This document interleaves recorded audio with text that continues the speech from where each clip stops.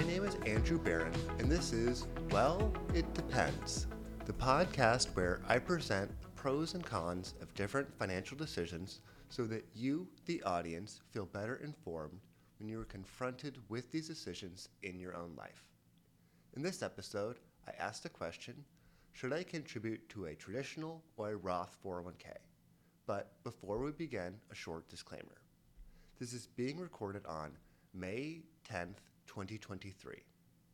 The contents of this podcast are strictly for informational purposes only, and nothing said should be taken as investment, tax, or legal advice. It is important to consult with a professional before making any financial decisions, as the strategies discussed may not be suitable for you specifically. Getting into it, should I contribute to a traditional or a Roth 401k? Well, it depends. Understanding retirement saving strategies can be challenging, and many people may not be sure whether they should contribute to a traditional or a Roth 401k at work. Let's examine several of the options and where they might be a good fit. First, let's start off by talking about traditional 401ks. The main thing behind traditional 401ks are that contributions are made with pre-tax dollars. This means that you will pay less taxes today because your contributions reduce your taxable income. This can be especially beneficial if you are in those higher tax brackets during your working years. Besides getting the tax benefit on your contributions today, by reducing your taxable income, you may qualify for additional tax credits and deductions.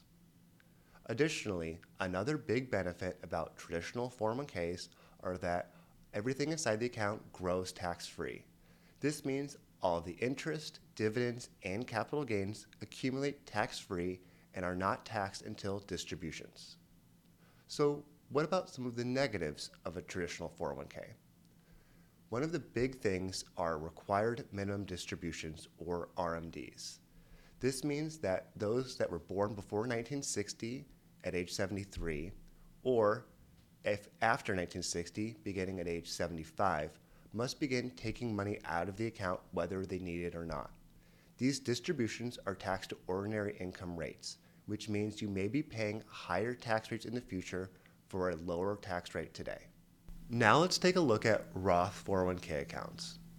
Roth 401k accounts work a little bit differently than traditional 401ks.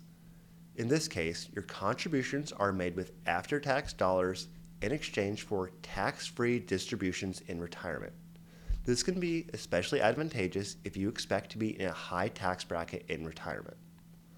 Unlike traditional 401ks, Roth 401ks are not subject to RMDs beginning in 2024. This means that if you have a Roth 401k and are age 73 or older, you still need to take your RMD in tax year 2023. Similar to traditional 401ks, Roth 401ks get the benefit of tax-free accumulation. This is to incentivize people to save for their retirement by letting the funds grow tax-free. So, what are some of the cons of a Roth 401k? Roth 401ks make you pay tax on your contributions today in exchange for tax-free distributions. However, you may be paying at a higher tax rate than you would have in retirement. Additionally, you may have lower take-home pay. If you made the same contributions in a traditional 401k, you would have a higher amount than the same contributions in a Roth 401k. Historically, all employer contributions to 401k plans have been made on the pre-tax contribution side. This means that participants were not taxed when the contributions were made and instead were taxed upon distribution. However, upon a recent update in the Secure 2.0 Act, this has been remedied where employees can now elect that all matching and non-elective contributions be made to the Roth side. This means that participants would be taxed when the contributions were made, but all distributions would be tax-free. Remember, not all features are available to all 401k plans, and you should check with your provider to see if this pertains to you specifically. To recap, while both accounts get the benefit of tax-free growth, traditional 401k accounts provide a tax benefit today to provide for taxable distributions in the future, while Roth 401k accounts are taxable today so that your distributions in retirement are tax-free. Therefore, deciding between a Roth and a traditional 401k comes down to your own financial situation, future and current tax rates, and your own retirement goals. So, to answer the question, should I contribute to a traditional or a Roth 401k? Well, it depends.